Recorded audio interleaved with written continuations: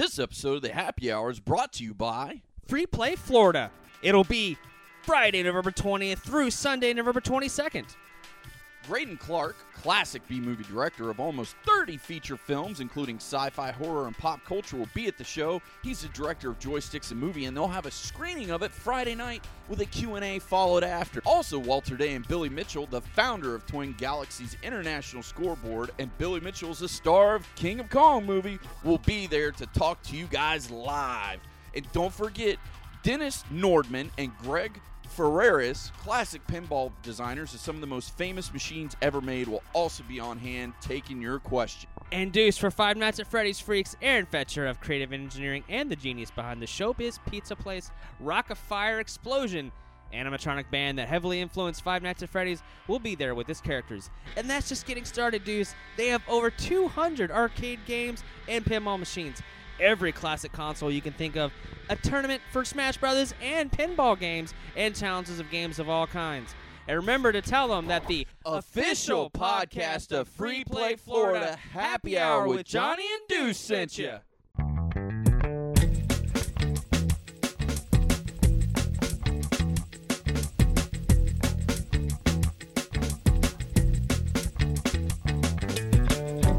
Hello and welcome to another edition of the Happy Hour with Johnny and Deuce. And of course, just like him, we never ride solo. We are back again down in Main Street Bartow at Main Street Comics and Collectibles.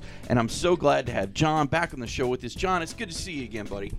Hey, Deuce, how's it going? It's going pretty good. I had some questions I wanted to bounce off of you because, of course, you know how it is. You go, you do an event, and then you get home and you forgot everything. And you're like, oh, I should have asked that. There were some things I wanted to ask you about personally, because you told me yourself when you had first originally had a comic book store, it was in the 90s, give or take? I actually opened in 1986 and had it through 1993 when I sold the business and moved out of state. That was back in California. Wow. So now that you're in Florida now, it's 2015, it's a totally new monster. Very, very different. I guess one of the biggest differences, I think the average cover price that back then was about $1. Now it's $3.99. Wow.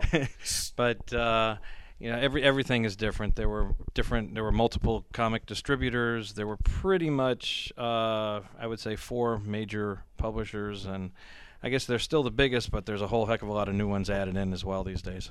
Well, and I guess that would lead me to my next question I want to ask you about, and that is, what do you think right now is probably the biggest difference from when you were doing it back in the late 80s, early 90s? I guess the biggest difference is just the sheer magnitude of product. Every month my order form is about the size of a phone book. Oh, wow. The first half of it is all the different comics, and then if anybody's familiar with the previews book, that's basically a copy of the dealer's order form. And the first half of it is comics, so you're looking at like 250, 300 pages of comics, followed by another 300 pages of all the different things that tie in. Your T-shirts and your posters and graphic novels and toys and all the different, anything that they can get to tie in is going to be in that catalog. So there's just the sheer magnitude of product is pretty overwhelming these days. And I guess as being a store owner, it's got to be tough for you because you can't carry everything. I mean, you've only got so much of a budget, no matter what business you're in. So you got to do the cost versus how much am I going to be able to sell. Is that a problem every month going through, okay, what do I really need to have and what do I really not need? It is really tough, and that's actually one of the reasons that the previews book is such a good item to have, is I'm able to carry that book in the store, make it available to the customers, and they can tell me things that they're looking for. Because like you said, you just can't carry everything. It's absolutely impossible. Even if you have a warehouse, you can't even really carry everything. So what I do is I order the things that I know are going to be popular, have the previews available for my customers to look through, and anything that they want to order, I'm always happy to special order. Well, you're awesome about that. Every time I come in, you show me the previews book, and you're like, hey, by the way, I know that these are kind of the things you like. You show me that, so I kind of know what's coming down the pipe. And I guess just like in any business, you've got to listen to the consumer. You got to listen to your customers. What does it seem like that they're wanting the most right now? The most popular things, Pops are incredibly popular right now. The vinyl Pops from Funko, particularly Star Wars, and then the ones that kind of tie into the current TV shows. I haven't been able to keep in stock the ones from Arrow and the Flash TV shows and things like that. As soon as I get them, they sell right back out. So we've kind of got them on continuous reorder whenever we can get them in. Those are really, really hot right now. Pretty much anything to do with Star Wars is super hot right now. Everybody's anticipating the release of the new movie come December. And then, your old standbys. Spider-Man's always number one with Marvel fans. Batman's always number one with DC fans. But they're getting gained on by Harley Quinn and Deadpool. Those are two super-duper red-hot commodities right now. It seems like those are probably the two biggest things going right now for DC is Harley Quinn and Deadpool, especially with Deadpool being Marvel. But it's kind of like their two newest, hottest properties, and it seems like that would be moving a lot of merchandise, especially with the new movies coming out. Have you seen just a huge increase in sales? Yeah, those two, like you said, they're the hot commodities right now. And the funny thing is people look at them as new characters, and they're really not that new. I think Harley Quinn came out in 91, 92, and Deadpool was right around the same time. So they've been around for over 20 years at this point. But anytime that you're looking at characters getting their own movie or going to be on a TV show, it always really increases the interest. And not just in the comics, they start coming out with the T-shirts and the posters and the graphic novels and the vinyl pops, like I said. So all of that stuff right now is real hot. And see, and that brings me to another thing: the vinyl pops. When I first saw them, I was like, "How are these going to sell?" Like they're little plastic dolls that, yes, they look like the characters you like, but I'm like, nobody's going to buy these. And we were there at MegaCon. They had a huge booth, and that was the guy's whole shtick was, I have every vinyl pop ever made, and the rares, and the variants. Yep. And you were seeing people walking out with, like, garbage bags full of them, and it blew my mind because I didn't think that was going to be so popular. Yeah, I've got a couple of customers that's their main thing. They might buy a couple of comics, but they're really into the pops. And this one guy actually the other day brought in photos of his room, and he's got each wall of his room is lined with shelves, and on those shelves is a different category of pops. He's got the movie ones on one side, the TV shows on the other, the DC comics on the other one, and the Marvels on the other. So he's got, an entire room filled with the things. Well, I'll have to bring you a picture of our studio, because in our studio, that's what Johnny has. He's got two little shelves. One is just the vinyl pops that are all like Deadpool and superheroes, and then he's got one that are all video game characters like Mass Effect and things like that. So he really loves them. It wasn't anything I got into personally, but it just amazed me how popular and how much they blew up and so quickly.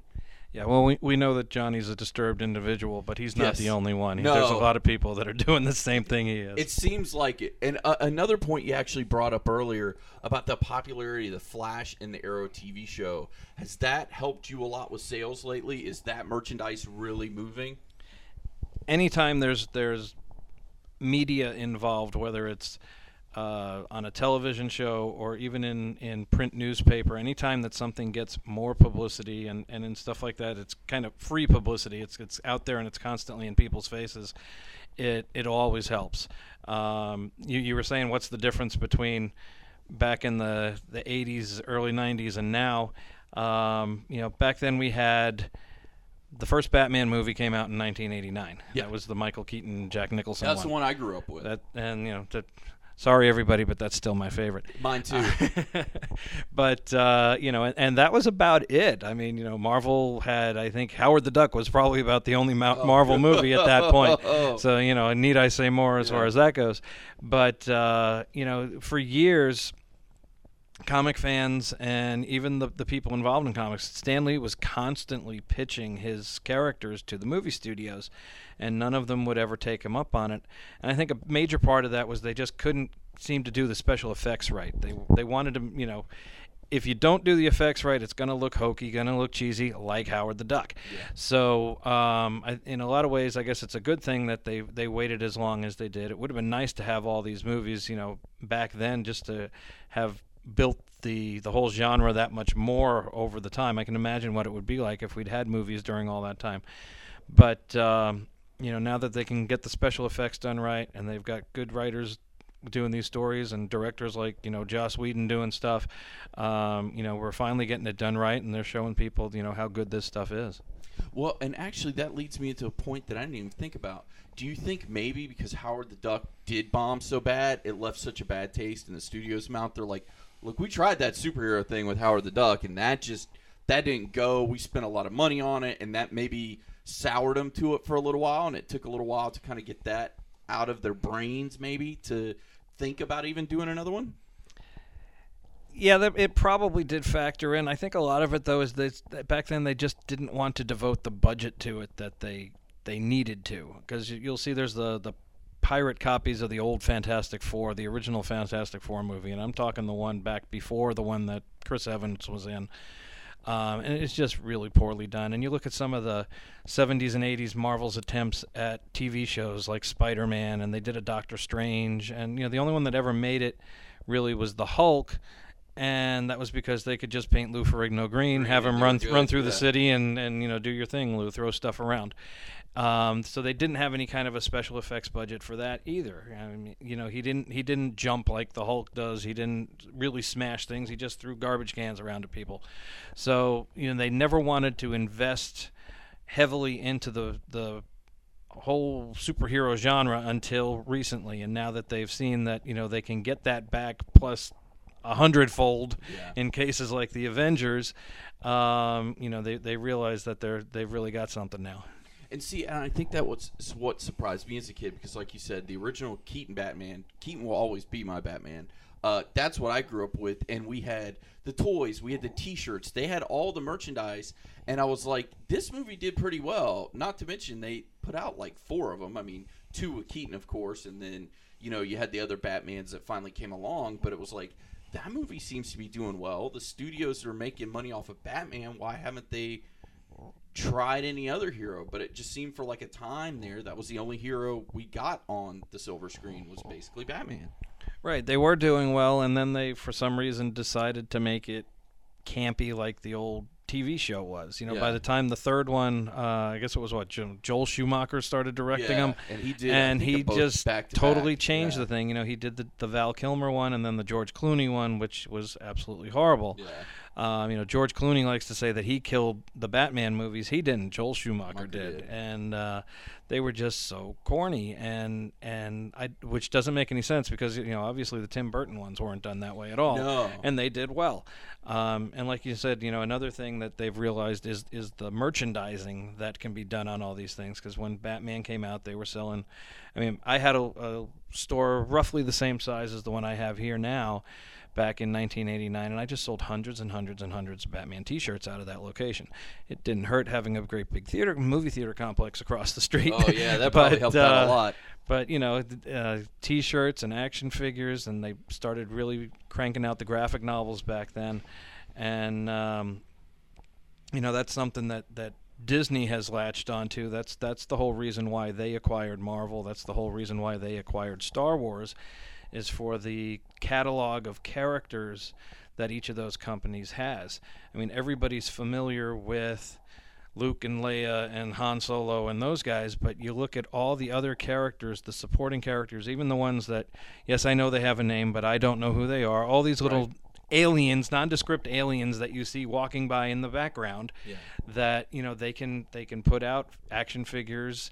They can put out, if they think one of them can carry a storyline, they're going to put it out. So, and Marvel's got the same thing. Everybody knows Iron Man, Captain America, Spider-Man, but then there's all the lesser heroes, like you're starting to see on the Netflix show. They're giving Luke Cage a show. They're giving Jessica Jones a show.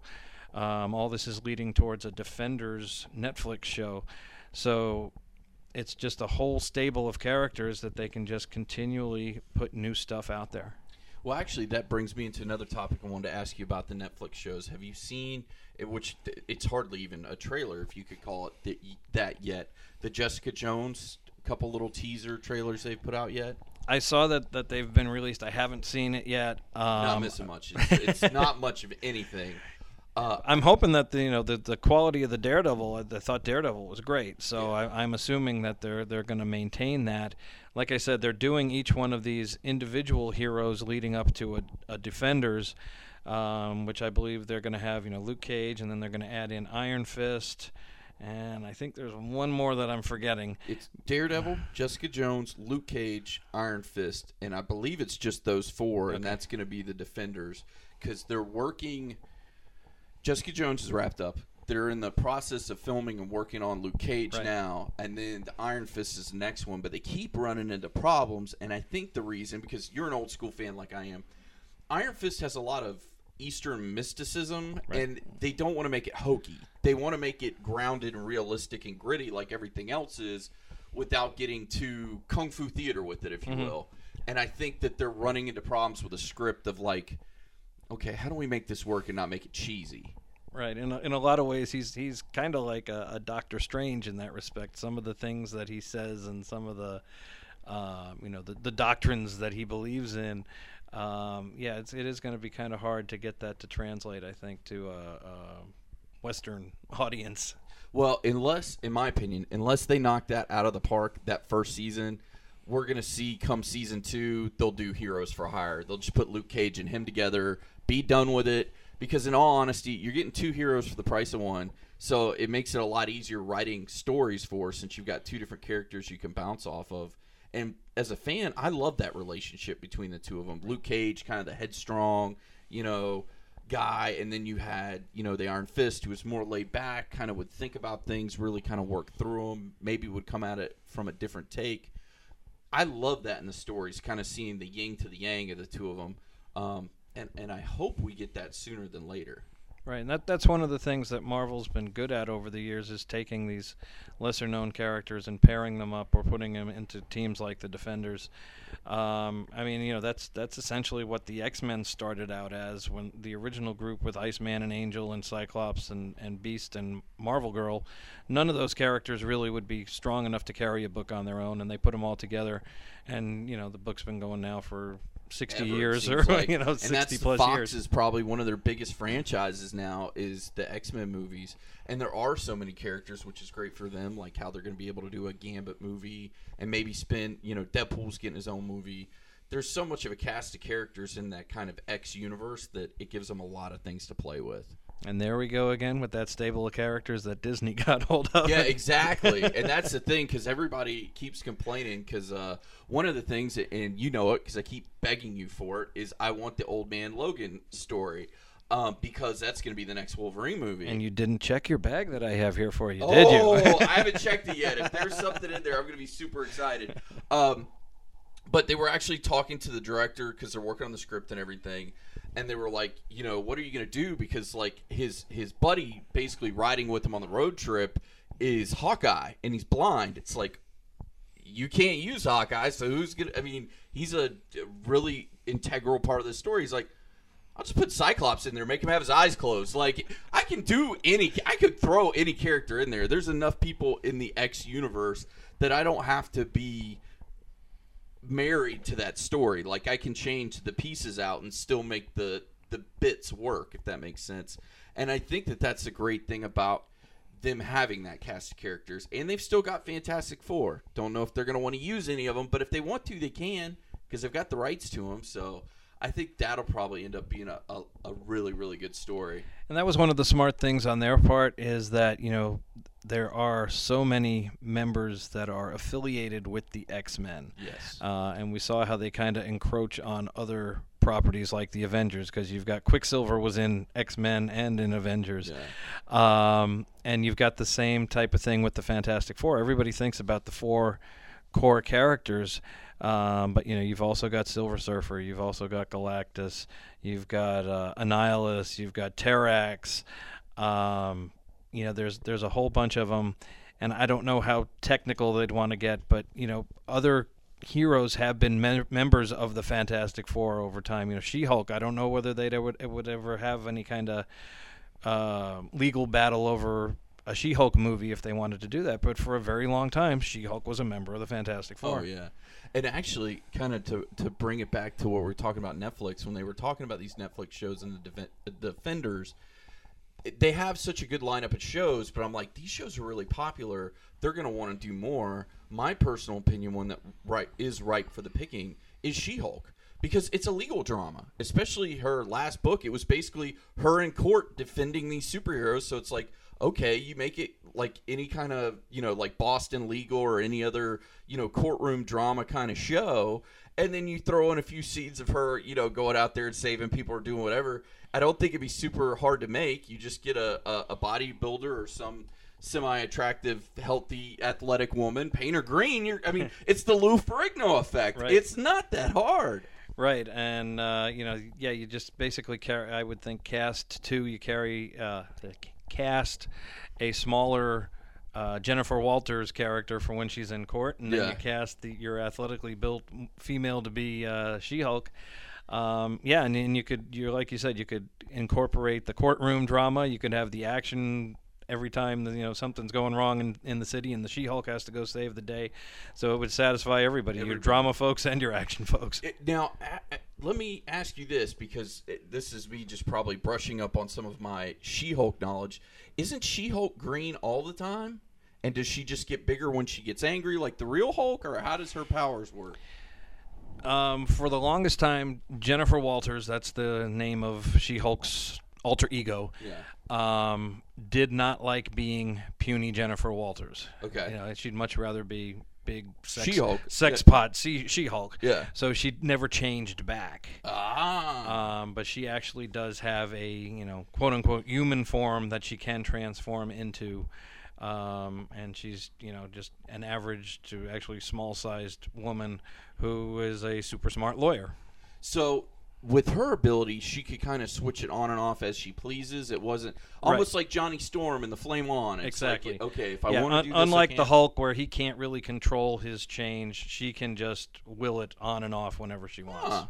See, you learn something new every day, folks, here in the Happy Hour with Johnny and Deuce. When you hang out at the comic shop down here at Main Street Comics and Memorabilia, is there any characters that you think might be right for them to make a TV show out of? While John thinks about the answer to that question, the thing that excited me most is because Deadpool Season 2 is supposed to come out like probably sometime after Christmas, because they've been filming. They've almost finished wrapping. We're getting Punisher. We're getting Elektra added to the storyline. So I'm like, wow, okay, if we've got Punisher and Elektra now running around, and of course Netflix shows are connected to the Marvel Cinematic Universe, they could pop up in a movie. They could spin them off and get their own show. Because let me tell you, easy TV show to make, Punisher. That is like it's not a huge effects budget. It's basically your old 70s cop shows like not Death Wish. I'm trying to think of the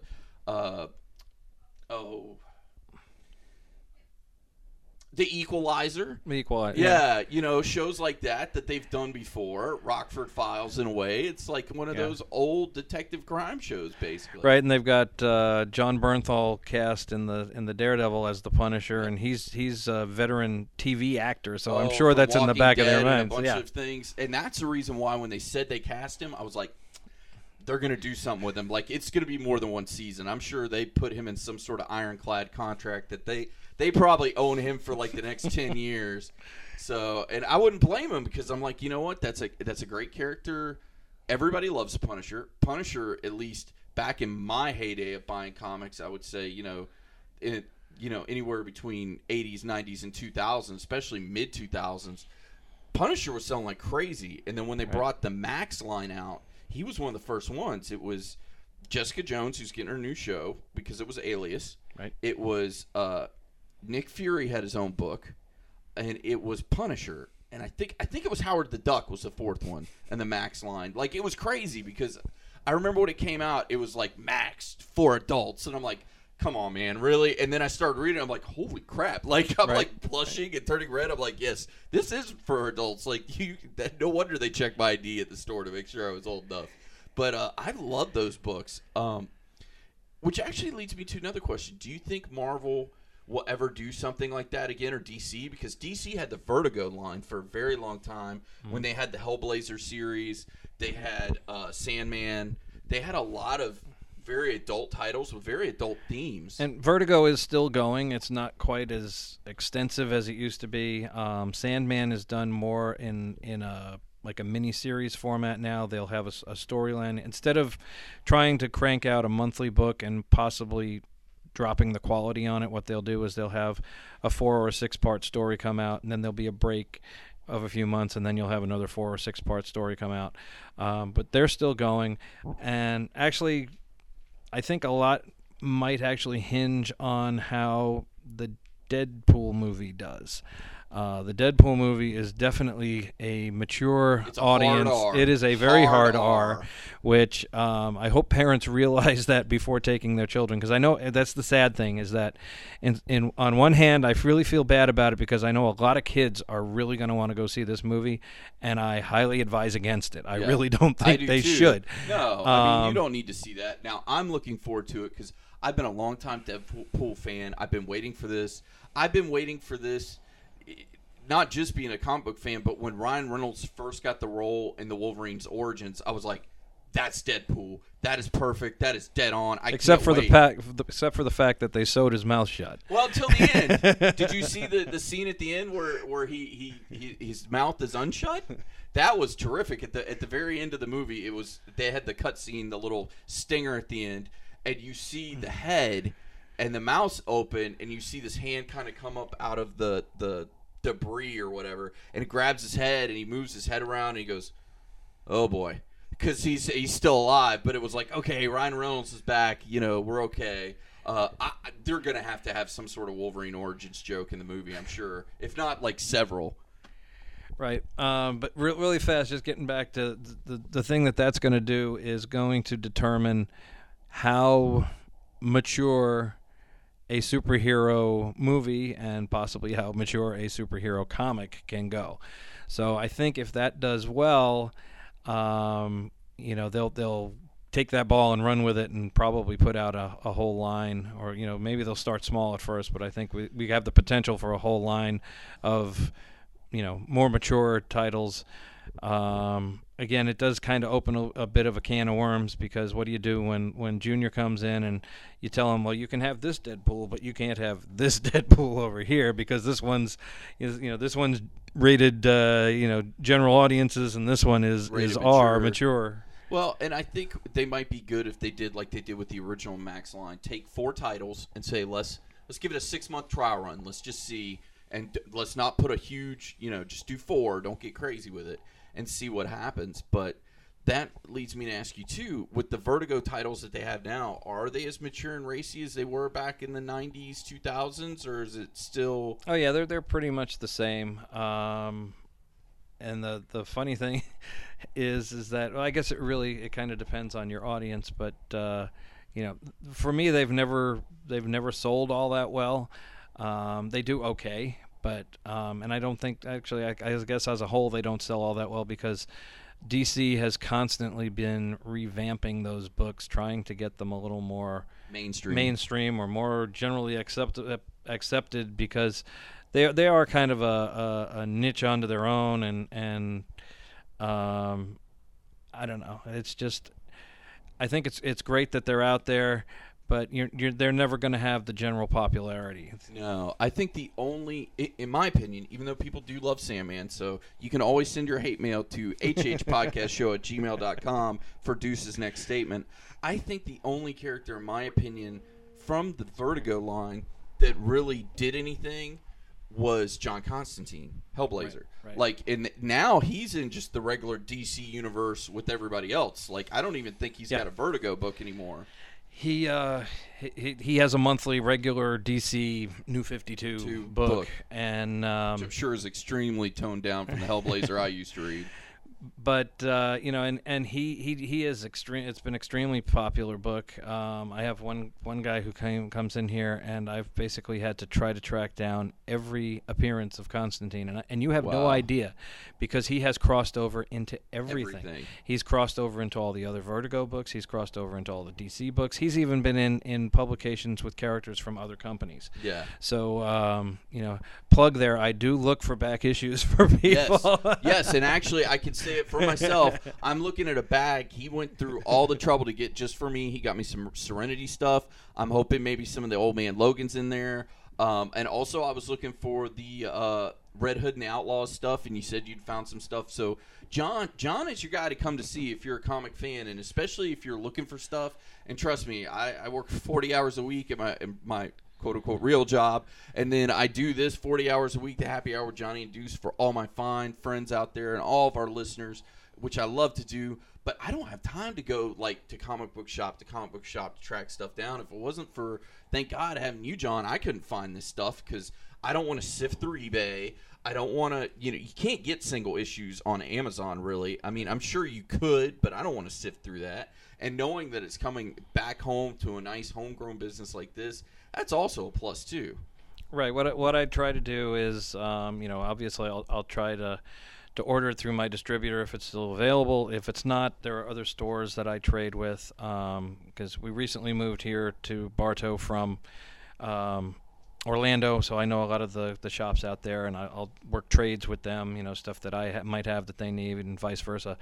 And then if that doesn't work, I keep a want list with me pretty much at all times. If I happen to go to a show or whatever, in addition to looking for stuff for myself, I'll be looking for my customers too. So, I'm always happy to try to track stuff down and fill in all those holes in the collection because, I've been reading comics for just about 40 years now, and I know what it's like to have that hole right in the middle of your collection that you can't find the issue for. So I'll do everything I can to help you out. This episode of the Happy Hour is brought to you by Video Games Monthly. Video Games Monthly is a monthly subscription service that delivers retro video games right to your door. VGM is a must for gamers who own classic gaming systems from the 80s to the 2000s. VGM offers 3, 4, and even 10 game subscriptions for the NES, SNES, Nintendo 64, Sega Genesis, and now both Game Boy and Game Boy Color. And best of all, you keep the games. Every month, they send out a variety of well-known retro favorites and the unique ones to make sure you consistently get a well-rounded gaming experience. Take a look at their website at www.videogamesmonthly.com to sign up for a monthly variety of retro video games. And remember to tell them that the Happy Hour with Johnny and Deuce sent you.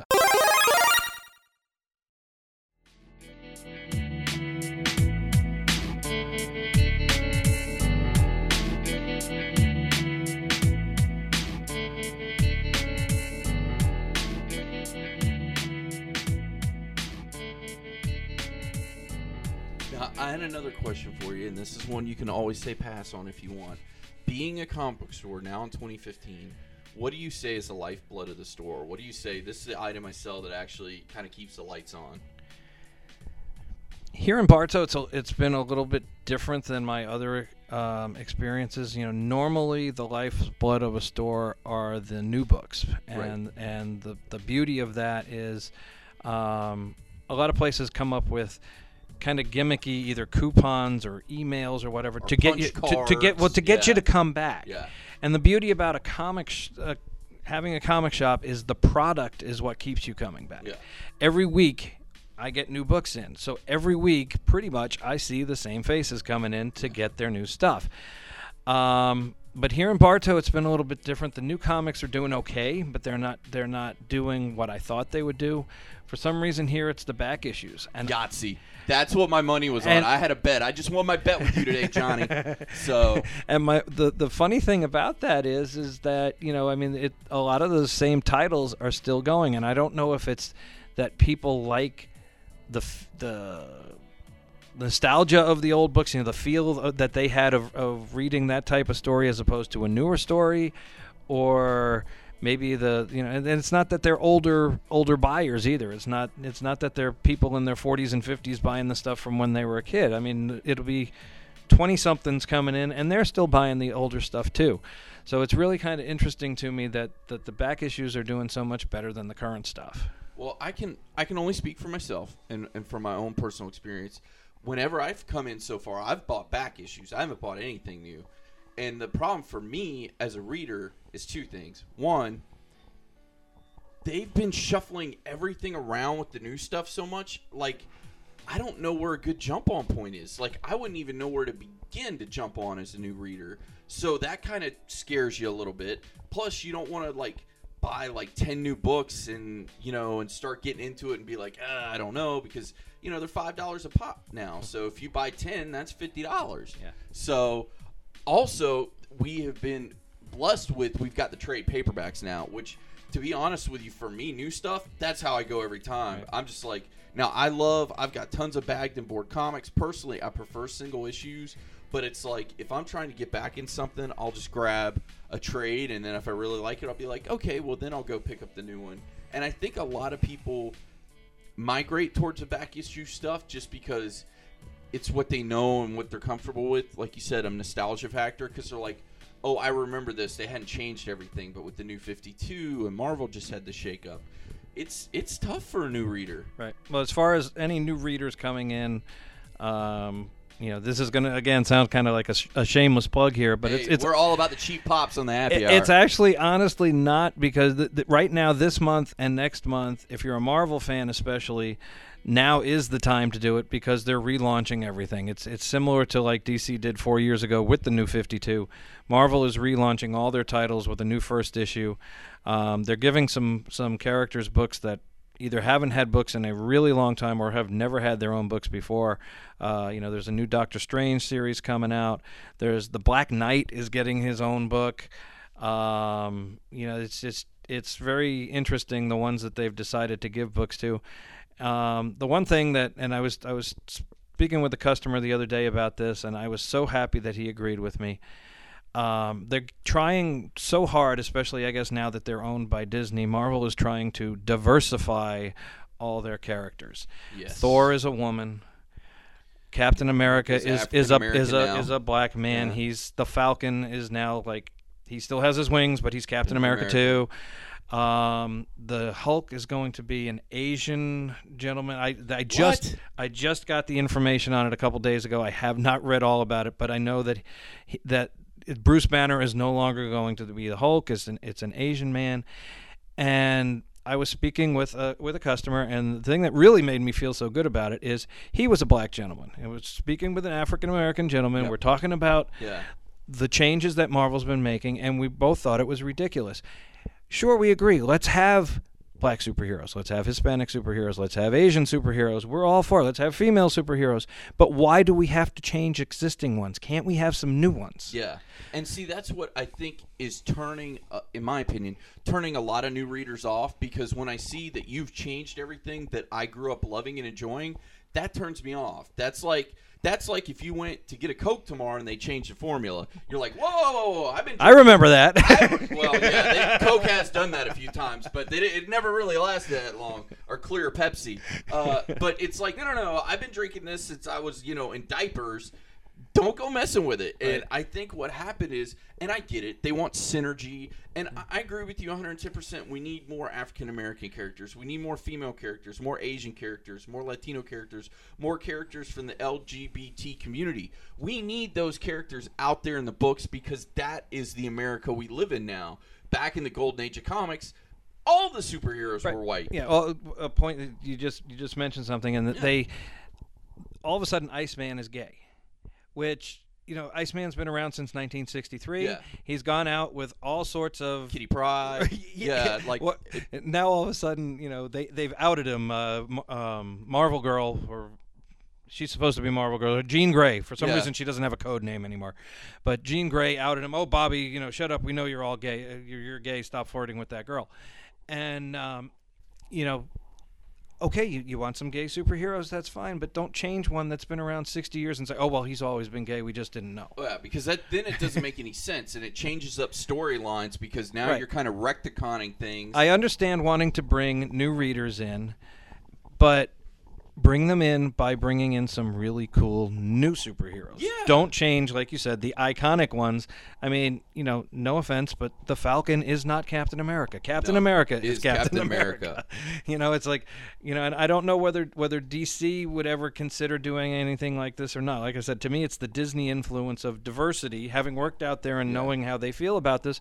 And again, that's fantastic. I don't have a problem with that, but you don't have to change the existing heroes. You don't, DC I don't think is going to make Batman an Asian, an Asian American all of a sudden. And he's always been. No, he hasn't been. And I gotta say, I kind of like what DC's doing. At least they're kind of sticking with their guns, and they're like, look, these characters have been this way forever. Now they're introducing new characters, and I think we'll probably see some newer characters from them in the future that diversify things. But they're not going. I don't know how you put it. You can swing the pendulum too far one way. Exactly. Yeah. Like, no, let's meet in the middle. But let's meet in the middle. I don't want to run all the way across to the other side of the field to meet you. Like that, it's got to swing somewhere in the middle. And I think we can do that without alienating the old fans like me that have been reading forever and love these characters. And now they change them all. Like I was reading something the other day. I guess, Mary Jane and Peter Parker are back together now and are married and all that. And that's all great. But now she's working for Tony Stark as like basically the new Pepper Potts. And I'm like, what? Like, she was a model, and okay, if she's not a model, let her be a mom or have her own business, but why does she gotta, to me, that makes no sense. Like, why is she now working for Tony Stark? Unless there's just a great story reason, but... There just seems to be no regard for the history of any of these characters, and my wife is probably in the back room laughing at me right now because I'm talking about history, and she's a history teacher, and I'm not into history at all, other than the history of comics. Hey, you know what? Me and you comic both books and baseball are the only two things I know about history. And trust me, when it comes to history, no sport, and excuse me because I'm a baseball fan too, is up its own butt any more than baseball when it comes to keeping everything pure. Like, we don't want to change anything. We want to keep the rules the same they were like in 1912. Like, they don't want to change anything. But I'm sorry, but I feel that way about my superheroes. Well, too. I do too, so don't feel bad. Like, I love, the superheroes the way they were. Now, they did some things like, I remember when the Ultimates came out. Now, this is a throwback. That was like 2000. And they made Nick Fury African-American, and they made him look like Samuel L. Jackson. And everybody lost their shit. Like, they lost their minds. And I was like, I'm cool with that. Like, it really doesn't matter. He's still Nick Fury. Right. And it was also... It's another, an alternate Earth, which I'm okay with that too. Actually, I loved the Ultimate titles. I don't know why they didn't do better than they did. No, I bought all of them. The Spider-Man I thought was exceptional. That was some of the best Brian Bendis work I thought, and because it held true to the original stories in that they kept bringing in the old villains with just kind of a modern, making them look a little bit more realistic. Green Goblin didn't look like an elf in a purple hat, and but those were excellent, but it didn't, since it was a different Earth, an alternate reality, or however you want to put it, it didn't destroy the history of the existing character. They had them both going at the same time. Now they're pretty much abolishing the old stuff, and here we're starting fresh now, and it's just not right. Well, just to kind of throw it in the Wayback Machine and reminisce a little bit, I loved the Ultimates, and I had the whole run, and I think I still do at the house, of Ultimate Spider-Man and Ultimate X-Men, but they kept throwing in new Ultimate ones, and they would never last. Like, they did Ultimate Iron Man, and I think it lasted like 10, 12 issues, and then they canned that, and then they did Ultimate Fantastic Four. Same thing, ran about 12 issues, canned that. They even did an Ultimate Elektra, I remember, because I was like, oh, this is going to be awesome. And they canned that. And they even had the Ultimate Marvel team-up for a while. And what do you think it was with that particular series that it just, besides the X-Men and Spider-Man, it could not tread water? Well, the funny thing is to me, the reason that it didn't make it was, again, people viewed it as, you're messing with my established hero. You're changing it. And, I like it the way it is. I like it the way it has been. Stop messing with it. Even though it was a different reality, different universe, it was the Ultimate Universe, people still didn't like it because of that reason. You're messing with my established character. And now all of a sudden they're re-establishing everything. So, this is either going to really take off and they're going to be right and bringing a whole bunch of new people to buy this stuff, or it's going to blow up in their faces and people are just going to reject it and say, no, put it back the way it was. Well, and see, that's my problem. I personally think, in my humble opinion, they got to stick with something, and it's gotta last. Because I'm not gonna lie, the way they keep switching, like with New 52, and then now they re-switched it again, and with Marvel, like, I've got pairs of underwear that are older than the continuity now. So it's like if they don't stick with Is that what that smell is? That's what that smell is. Yeah, but if they don't stick with the continuity for longer than 2 or 3 years, people are not going to want to get invested because they're like, oh, they're just going to change it in 6 months or a year anyway, so why should I invest in this? Right. I was actually just thinking this morning about, all these first issues that are coming, and the reason that they keep putting out the first issues is traditionally first issues are the issues that sell the best. Everybody picks up the first issue. But really, the Iron Man is the first one that's coming out, and I'm looking back over the last, I'll say 7 years. I think there have been 4, 5 different Iron Man number ones in the last 7 or 8 years. So is it really that big a deal? No, because see, and you're right. It used to be when a first edition would come out, everybody would buy it. Like when I was in my heyday of late 90s, early 2000s buying comics, a comic book would come out. I didn't even know who the hero was, but it was number one. I would buy it because I'm like, look, I'm going to bag and board it. I'm going to throw it in a box. And it was a dice roll. It was a gamble, just like Vegas. It's like, well, maybe I paid $5 and it's not even worth the paper it's printed on, but maybe they turn this into a movie or they do something with it in this character. In 10 years, this book's going to be worth 50 or 100. So it was kind of the long con. And I think there's a lot of people that are still in that mindset of, oh, it's the number one. It might be worth something someday. But if you keep pumping out all these number ones, none of them are worth anything. Right. Well, as far as, investing in comics, my standard line is just get what you're going to enjoy reading. Ditto. If it ends up being worth something, bonus. Yeah. If otherwise, the purpose of a comic is entertainment. Right. It's a source of entertainment. You sit down, you read it, you enjoy the heck out of it. If you really liked it that much, you'll probably go back and read it again and get more enjoyment out of it that way. Don't look at it as something that you have invested in. Look at it like when you either buy a DVD or maybe even go into the movies. You plunk down that $10 going to the movies, and you sat there and you got 2 hours worth of entertainment out of it. Exactly. Same thing with your, you spend $3-4 on a comic, you read it, you got your enjoyment out of it that way. Stick it away. I'm not saying get rid of it, but put it in the box and hope that it is worth something. But if it's not, you've always gotten your entertainment out of it. Because the thing to remember, everybody says, well, wow, look how much the ones from the 60s and 50s and those guys are worth now. Nobody kept them back then. And nowadays, everybody keeps everything. And that's the problem, because everybody keeps everything. There's so many of them, there's not a value.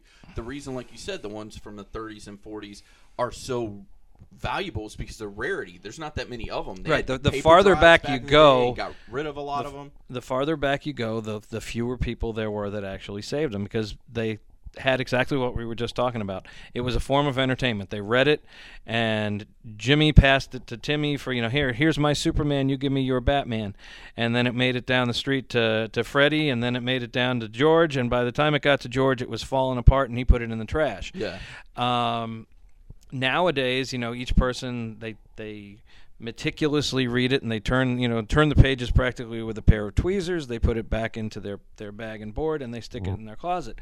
Problem is that thousands of other people have just done the same thing, and when the time comes that Hero X does get a movie, unless it had a really short print run, it's not going to be worth all that much. It's never going to be worth as much as the old ones, just because there's so many more of them around. Exactly, and I think you kind of hit a nail on the head. In my, I'd say, teen years, early 20s, it was, yes, I got them for reading and entertainment, but a lot of it, sometimes I would grab a book because I thought, okay, this might pay off in the long run, or I might get a good deal on this certain set. I'm like, well, that's a good set. Maybe that'll pay off. Maybe, I did a lot of things collecting-wise. I think more in my head were almost semi-investments. And now that I'm older and I'm in my early 30s, I'm just like you. I'm just like, I'm buying it because I want to read it and enjoy it. Now, is it going to go in a long box in the closet and be safe and in good condition? Yeah, because I always take immaculate care of my books. But I'm not trying to roll those life dice of, oh, this is going to make a car payment somewhere down the line. You know what I mean? Yeah. It's not like I'm trying to make some investment for my future. Now it's just pure entertainment, and I almost wish this version of me could have talked to the younger version of me and said, look, you probably don't need all that run of, Gen X that you think is going to pan out and be something. Like, it's not. So just get what you really want to read and don't worry about it. Right. And, if there are people out there that are interested in investing, bottom line is supply and demand. And just go with what there's the shortest supply of. And that's, key books from the 60s and earlier are the ones that are in really short supply. And they will always be in really short supply. So if you want to invest in those, it's going to cost you more now, but your payoff down the line is going to be much better. Whereas if you want to invest in Spider-Man, right, get the 1962 Spider-Man. Don't get the 2015 Spider-Man number 1 that's coming out in a month and a half, because that one's going to have print runs in the hundreds of thousands, if not a million, whereas the one back then, it had a small print run to begin with, and there's just that many fewer now because they haven't survived over the years. Well, and I think that's the key. You just really, like you said, you got to go for what you love and what you want to read. And that leads me to one more question for you. What are you reading right now? What's on your read? Because I'm sure you get a ton of reading time as I epically eye roll, because this guy's the hardest working man in comics. I'll tell you right now, there's nobody in the comics game that's working harder than John. But when you do get like, oh my God, I've got like 30 minutes, I can actually sit down and read some comics. What's on your reading list right now? Yeah. My reading list these days, unfortunately, is incredibly small because for the last several months, the shop is new. So there was the setup of the shop. There's been the move, which we're actually still not. We're not even moved yet. We're actually still in the process of moving from Orlando to Bartow. So. And the house that we bought here is like the ultimate fixer-upper. It needs lots of TLC and lots of time, and then there's that darn drive back and forth every day. I mean, my commute is 2.5, 3 hours round trip every day. Yeah. So it's just, the reading is not getting done. Series that I have been reading that I've really enjoyed lately, the Spider-Man Renew Your Vows is awesome. It's they're doing away with the Brand New Day stuff and having it back where Peter and Mary Jane are together. That's been a really good series. The new Star Wars books are excellent, especially the Darth Vader book I think is exceptional. You told me last time we talked the Kanan book you really liked. Kanan book has just really surprised me. I didn't think it would be selling as well as it did. There are evidently an awful lot of Rebels fans out there that are just really making that book go. And they, I'll be honest, that's one that I have not been reading, but they tell me it's excellent. That it's as good as the stories they're getting on TV, if not better. Let's see what else has been really good lately. I want to ask you one more question while you mill that over your mind. Now, with like you said, the Renew Your Vows story, they're married again? They're married again. They have a daughter. It's not May from the Spider-Girl series, though. It's the child that Mary Jane lost in the series. Gosh, I guess it would be in the 500s of Amazing Spider-Man. Mary Jane was pregnant for a short time, and she ended up losing the baby. So in this reality, she actually did not, and she had the child. And, the whole Mephisto thing, gone. We're just getting rid of their marriage never happened, and they're still together. Which, I loved those books in the 500s and 600s where Spider-Man was a member of the Avengers, and Peter and Mary Jane and Aunt May were all living in Avengers Mansion with the Avengers. Yeah. And for a little while, Aunt May was dating Jarvis, and it was just kind of cool because, I like the action, but I also like the personal nuances of the relationships between the characters, and those books were written by Mike Straczynski, who did Babylon 5, and yes. He does excellent stuff. I'm still holding out hope that at some point they will give him a movie to do, because I know he'd do an awesome job. I think he would too, and I loved Babylon 5. I'm in the process of watching it because I couldn't appreciate it as a kid. When I was a kid, I want to say it was like mid-90s is when it was on. I was in middle school, and I couldn't process all the things going on because there was a lot of heavy stuff going on in Babylon 5. So now as an adult, I've been rewatching it. I'm in about season 3. I love it. Like, the guy, in my opinion, can do no wrong, and he's done so many other great projects. So I'm with you. I hope they give him a movie at some point. Yeah, as far as the shows back then go, the sci-fi shows, the two that I think are the most underrated are Babylon 5, and I actually love Deep Space Nine. Yes. A lot of people give it flack because they're just on the space station. There's no exploration. But that was the best written show. The character development in that, everybody from Captain Sisko on down to the characters that you'd only see every few episodes, like Nog the Ferengi. Yeah. You got to really know and kind of care about every single one of those guys, which I find that type of stuff is really missing. Everything seems to be focused now on action, both on television and in the comic books. It's like there's no character interaction. That's actually one of the reasons why I like The Walking Dead so much. Because it's all interpersonal relationships. I'm not at all a horror person. And to me, the zombie stuff is way secondary. It's all hardly any of them are related, but they're like the tightest knit family on television now is the Walking Dead people. It really is, which is funny. And I like exactly like you said. Like I like the interpersonal relationships. I like how it is a family. How you have had such from season 1 till now such. You've seen these characters grow and you've seen things happen, and I watch that show just for the characters. I could care less about the zombies. Right. If they're like, oh, by the way, we just cured the zombie apocalypse, I'd be like, great, now what's going to happen to these people? Like, right. I'm still around for the show.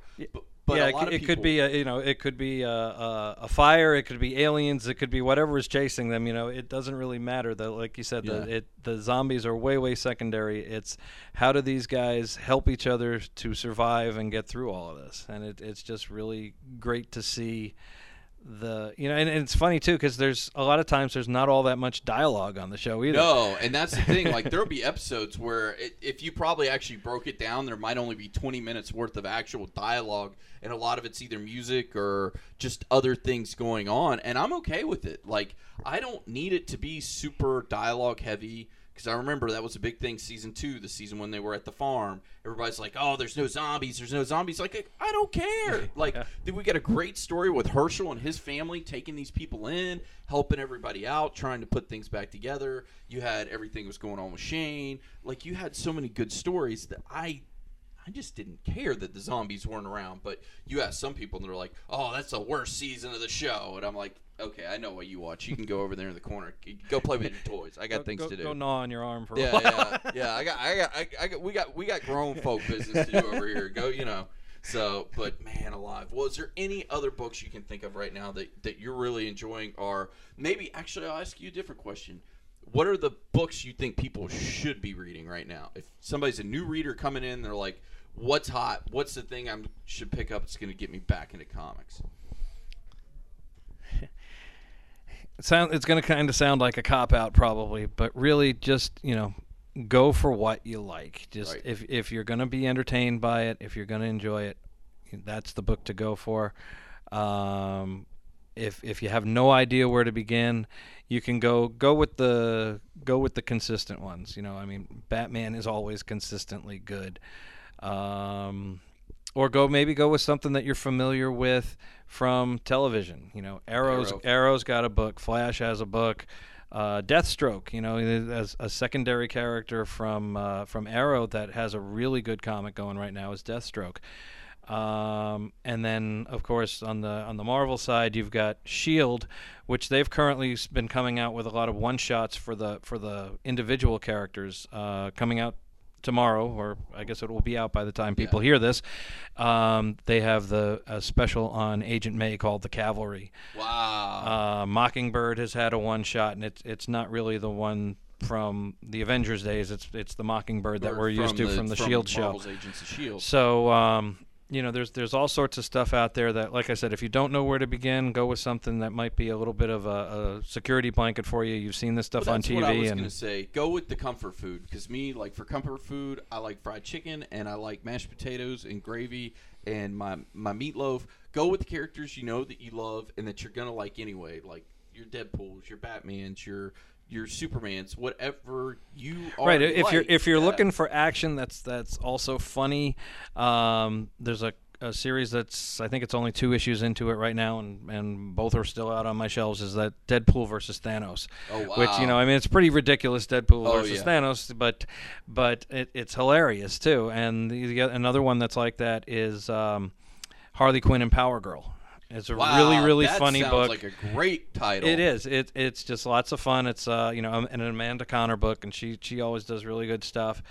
And it's just lots of fun, and you've got lots of comedy and enough action that in between laughs you're entertained by the action. So there's some good stuff right there.